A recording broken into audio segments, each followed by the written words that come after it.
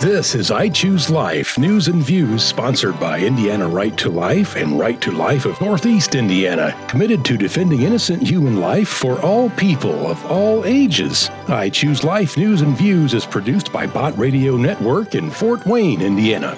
Welcome to I Choose Life News and Views. As always, I'm so glad to have you tuning in. This is Abigail Lorenzen with Right to Life of Northeast Indiana hosting the program today. I have with me, joining us by the phone, Dr. Paul Byrne, who is quite renowned in the field of neonatology in the U.S., which, for those of you who don't know, neonatology is the care of just newly born infants, and a lot of times includes infants who are born prematurely, so before that 40-week or 38-week point. So Dr. Byrne, neonatologist and a clinical professor of pediatrics. He's a past president of the Catholic Medical Association, for those of you who are familiar with that. If you're not familiar with the Catholic Medical Association, I would highly suggest you look them up. They include a database of our Catholic physicians in your area, and so you can see who those faithful doctors are, and that often helps with moral issues when you're looking for care. He's produced films on brain death and related topics, so spanning the kind of the entire realm of medical care, from neonatology at the very point of birth all the way to the end of life, and oftentimes those two come too close together. So brain death is something that he deals with a lot, as well as organ donation. Dr. Byrne has presented testimony on life and death issues in 9 state legislatures. He opposed Dr. Jack Kevorkian on Crossfire and has appeared on Good Morning America and in the BBC documentary, Are the Donors Really Dead?, as well as public television in Japan. He's the author of many articles in both medical and law journals and the lay press as well. And as I mentioned, strong in the field of neonatology, pioneering things such as a blood pressure finger monitor for preemie babies so that we can track better how they're doing. He also has 12 children. His wife Shirley passed some time ago, but those children are carrying on their own families, and that's a wonderful thing to see as well. So thanks so much, Dr. Byrne, for joining us. Thank you, Abigail, for inviting me to be on this program with you. Is there anything else you want to add to your bio for our listeners? Well, one of the things that is very important is that we talk about neonatology now, but that word was not there when neonatology began. What was occurring is that many babies died. In fact, as I reviewed the statistics at 2 hospitals, and every baby less than 1,500 grams, that's 3 pounds and 4 ounces, that had trouble breathing died. Oh. It was 100% mortality. So that's why we started. And when we began, we had no treatments. And the only thing we would do is maybe give them some sugar and some water, some electrolyte in the vein, and mostly watch and say, what can we do? And eventually, a way to breathe for babies came about. And that way for breathing for babies includes the ventilator. The ventilator for the infant had to be very sensitive, very precise. And the ventilator that is used for everyone was originally invented for the infant. There were a number of us doctors at that time that said there ought to be something that we can do. There are a number of patients that doctors give up on, if you want to call it that. We didn't give up on these babies. We kept saying, what can we do? And we kept working until we found a way to treat them.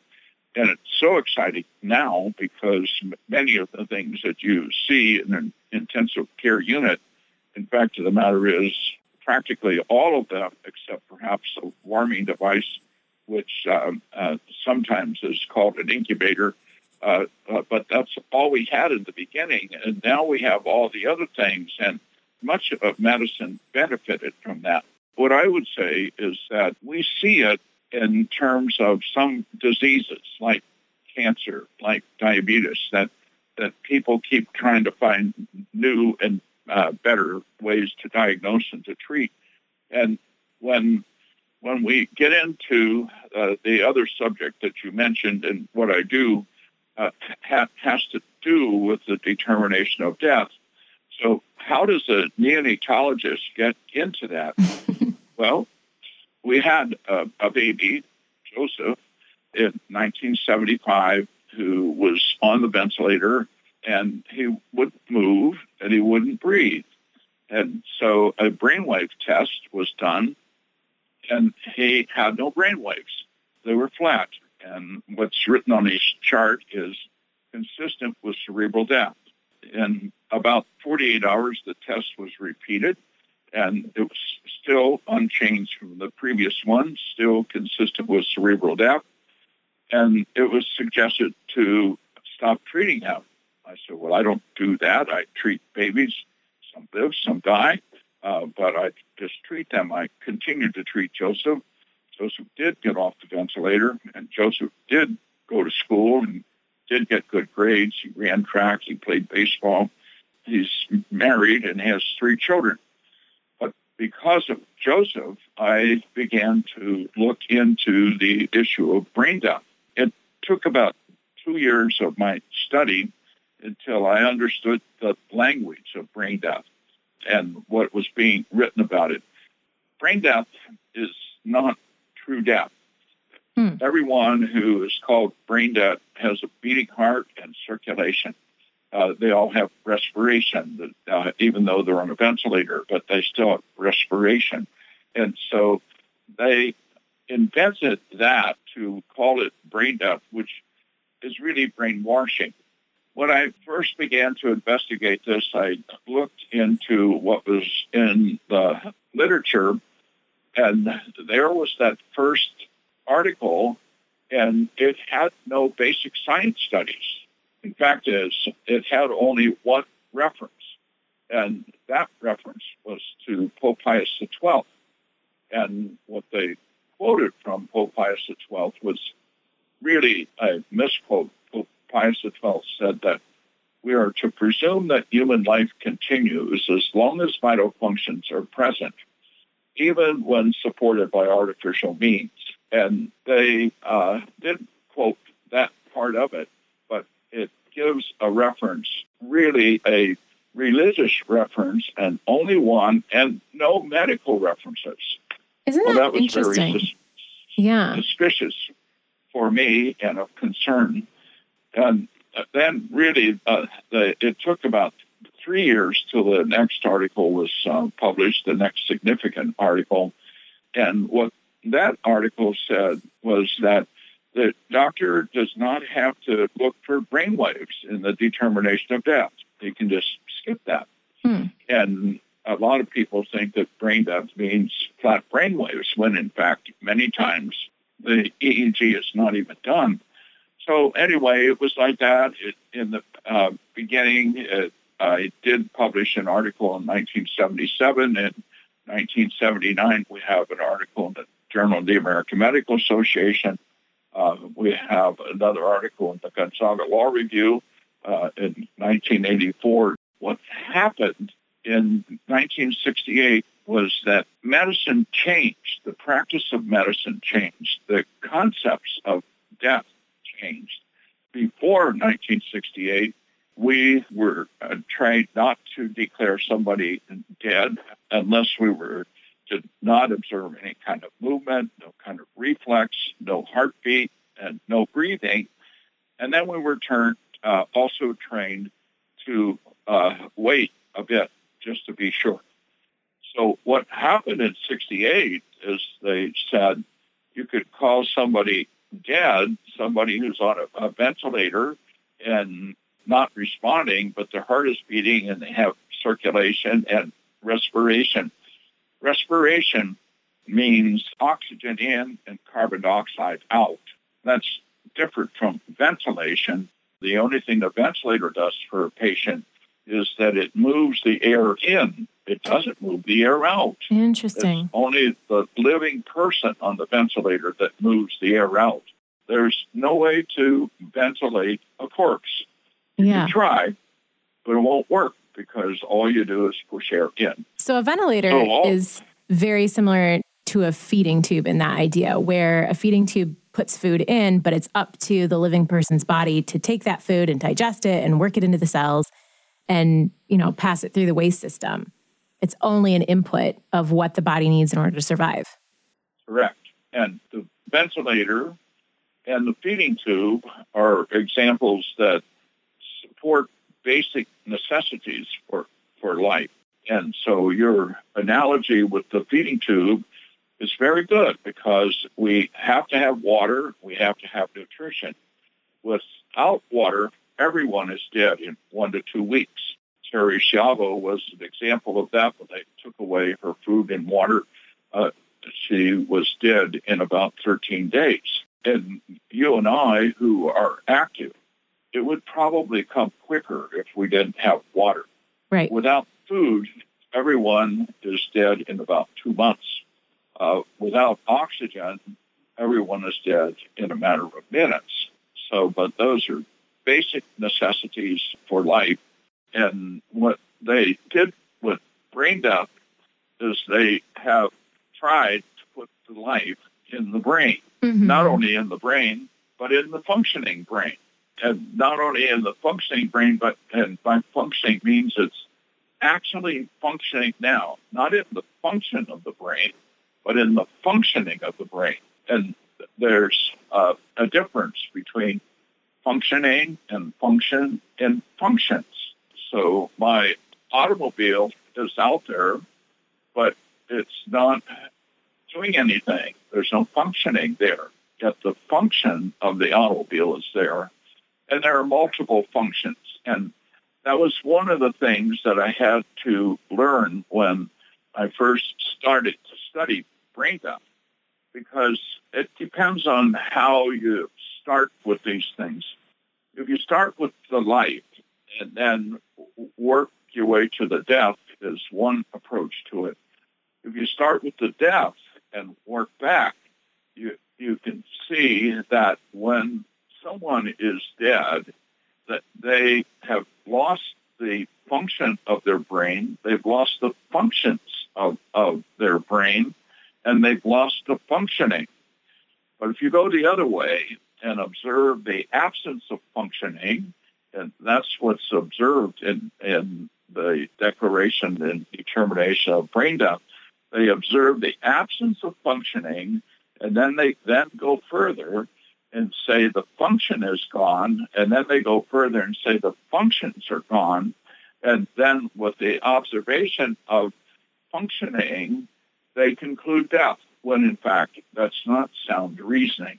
See, ordinarily, when we think, when we talk, we are not trained to be so precise about things. We're trained, you and I, to talk on the telephone.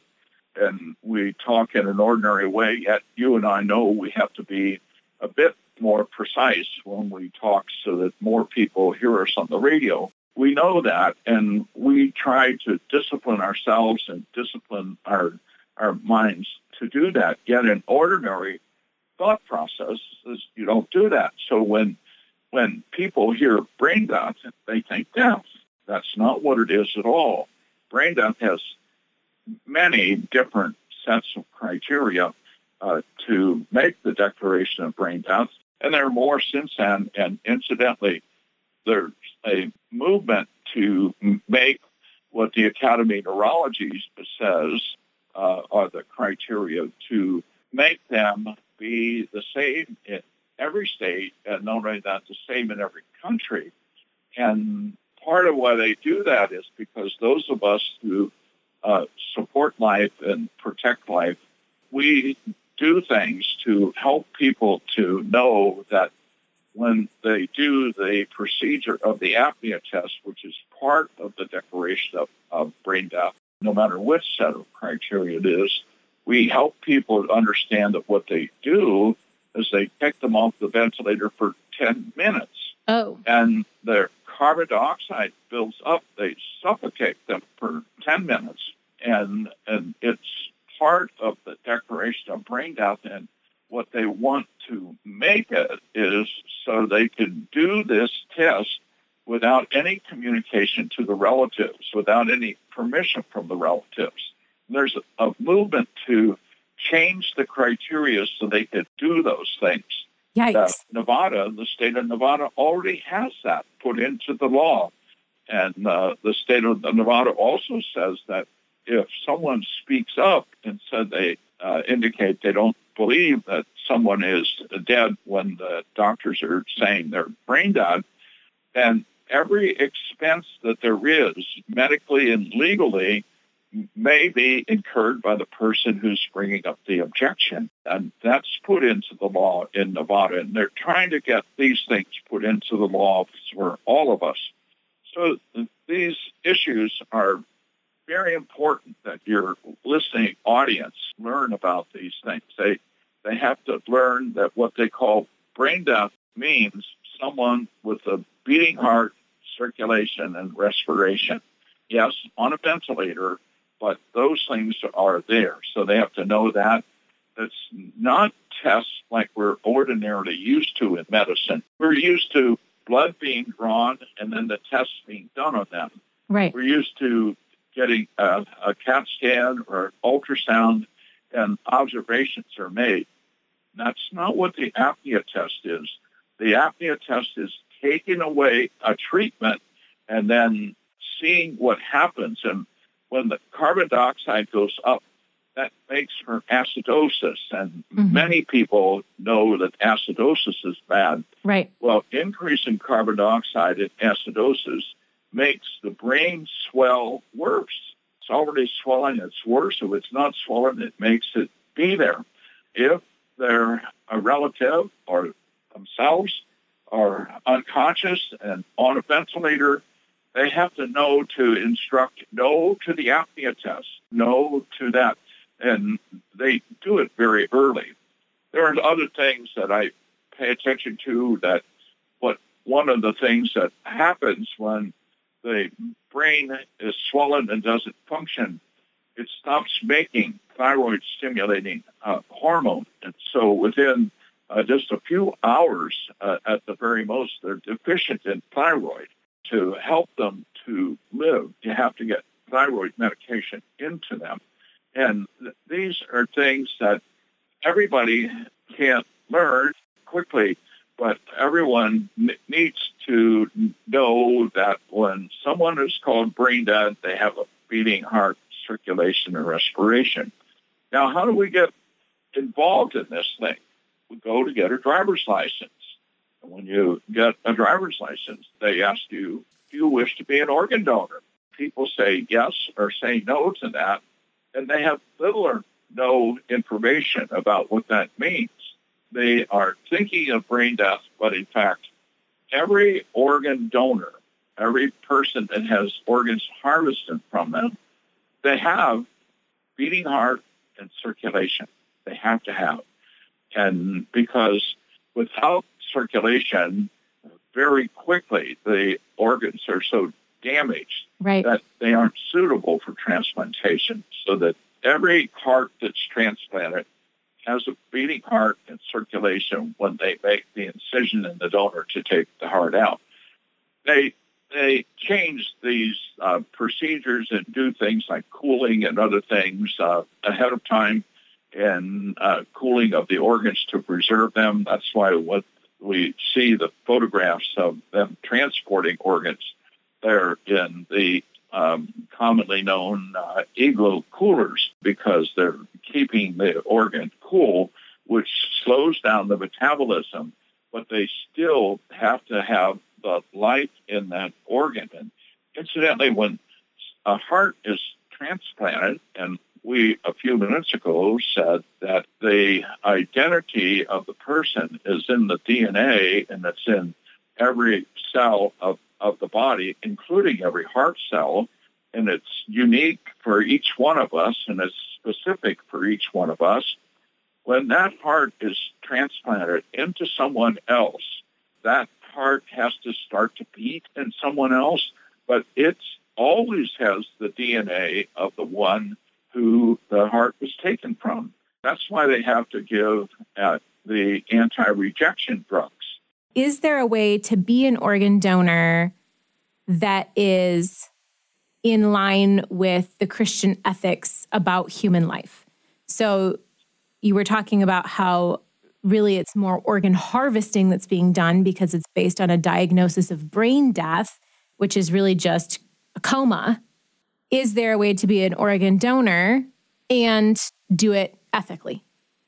Well, first of all, the organs are different in a number of ways, but if we focus on the heart, I don't see any way that there can be a heart transplant. That organs without oxygen, and the organ transplant people talk about warm ischemic time. Warm meaning normal body temperature, ischemia meaning lack of circulation. The warm ischemic time for heart is 4 to 5 minutes. Oh. That's why you have to start resuscitation right away. The operation to get the heart out takes considerable period of time. If I said 30 minutes, that would probably be as fast as they can get the heart out, maybe more like an hour from the time they start the incision and start the procedure until they can get it out, because it has to be dissected carefully and all of the blood vessels have to be taken off in such a way that they can be connected to the recipient. Pretty much the same thing would be for the other unpaired organ, which would be a whole liver. They do have techniques now where they cool the liver, and so you can extend that time out a bit. But for a heart or liver, it's 4 to 5 minutes without circulation, and it's so damaged that it can't be transplanted. The kidneys are longer, maybe like 30 minutes. So it's a longer time. The kidneys are a paired organ. Why? Because God made them that way. And so people get involved with transplanting one of their kidneys. And be sure that the audience knows that if I see someone who has received an organ, I'm happy for them. But I also know that the donor either had to have his life taken away or the donor is essentially made weaker. And we live with one kidney. Of course, we can live with one kidney. Many people do. But as when I've given presentations, more than one person has come up to me and said that they had disease in one kidney and had that kidney removed. And if they would have given their good kidney with transplantation and earlier, they would be without kidneys right then. Sure. So those kind of things, if the decision is made, it's very, very important that there be given full and complete information before the decision is made. When you're at the License Bureau, you can't do that. Right. It's impossible because you don't have the information. And so I would encourage everybody not to be an organ donor, not to sign up with the License Bureau. And your relatives should have all of the information before a decision is made. And you have to know that you have to be alive to get almost all of the organs. You can get tissues after death. Bones can be taken because they don't require a continuous supply of oxygen. So you have a little longer time to get them and do things to preserve them. So for people who are on organ donation lists, as in they need a new liver, they need a new heart, that kind of thing, the information that you've presented is pretty concerning. And so is there somewhere that these people could go to look up more of this information, to read more about it, to be able to weigh their options more carefully? Because essentially being on one of those lists, it sounds like, is requiring someone else's life of them, which is not something that a Christian person would want to do. So where can those people who are on donor waiting lists go for more information? Well, there are two websites. One is Truth About Organ Donation, and the other one is Life Guardian Foundation, www.lifeguardianfoundation, all three words together, .org. And you can get information there. The general public are really kept from getting any of the information that I'm telling you. Right. And I know all the many ways that gets interfered with. So programs like your program that gets to people are one of the ways that I can disseminate the information. It's not easy to find because if this information gets out, it interferes with the organ transplant industry. Right. The organ transplant industry is larger than the abortion industry. $34 billion in 2017, which is the last year that we have information, was billed for organ transplantation. And so it's a big industry, and it's all dependent on getting healthy organs. Damaged organs are no good. And where do you get healthy organs? You get them from living persons. You don't get them from cadavers. So I would encourage the people to pray a lot, to understand their own life, to understand that death is the absence of life, and we ought not be declaring death when there are such things as beating heart and circulation and respiration, yes, being helped by the ventilator. We ought not be declaring death at those times, and people need to learn it. Like we are here learning many other things about what goes on in society. We're learning that now because of the recent elections, because of the COVID-19 virus. And so we're having to pray. We're having to think more about these things. And so I'm grateful to you, Abigail, and your station for allowing me to be on the program, and to your listeners for listening and paying attention. If they have questions, they can get in touch with you, and then you can get in touch with me. Sure. Or they can look at our website, Truth About Organ Donation, and also lifeguardianfoundation.org. Wonderful. And we'll link to those when we post this interview on the website, so people can click right over to those sites as well. Thanks so much, Dr. Byrne, for joining us today. We really appreciate you coming on and appreciate the advocacy that you're doing inside the U.S. I know you work with specific patients all the time, so thanks for being a resource to people. Thank you very much, Abigail. You've been listening to I Choose Life News and Views. If you have questions about this program, or if you'd like to support the fight for life, please call 260-471-1849 or go to ichooselife.org, because without the right to life, no other rights matter.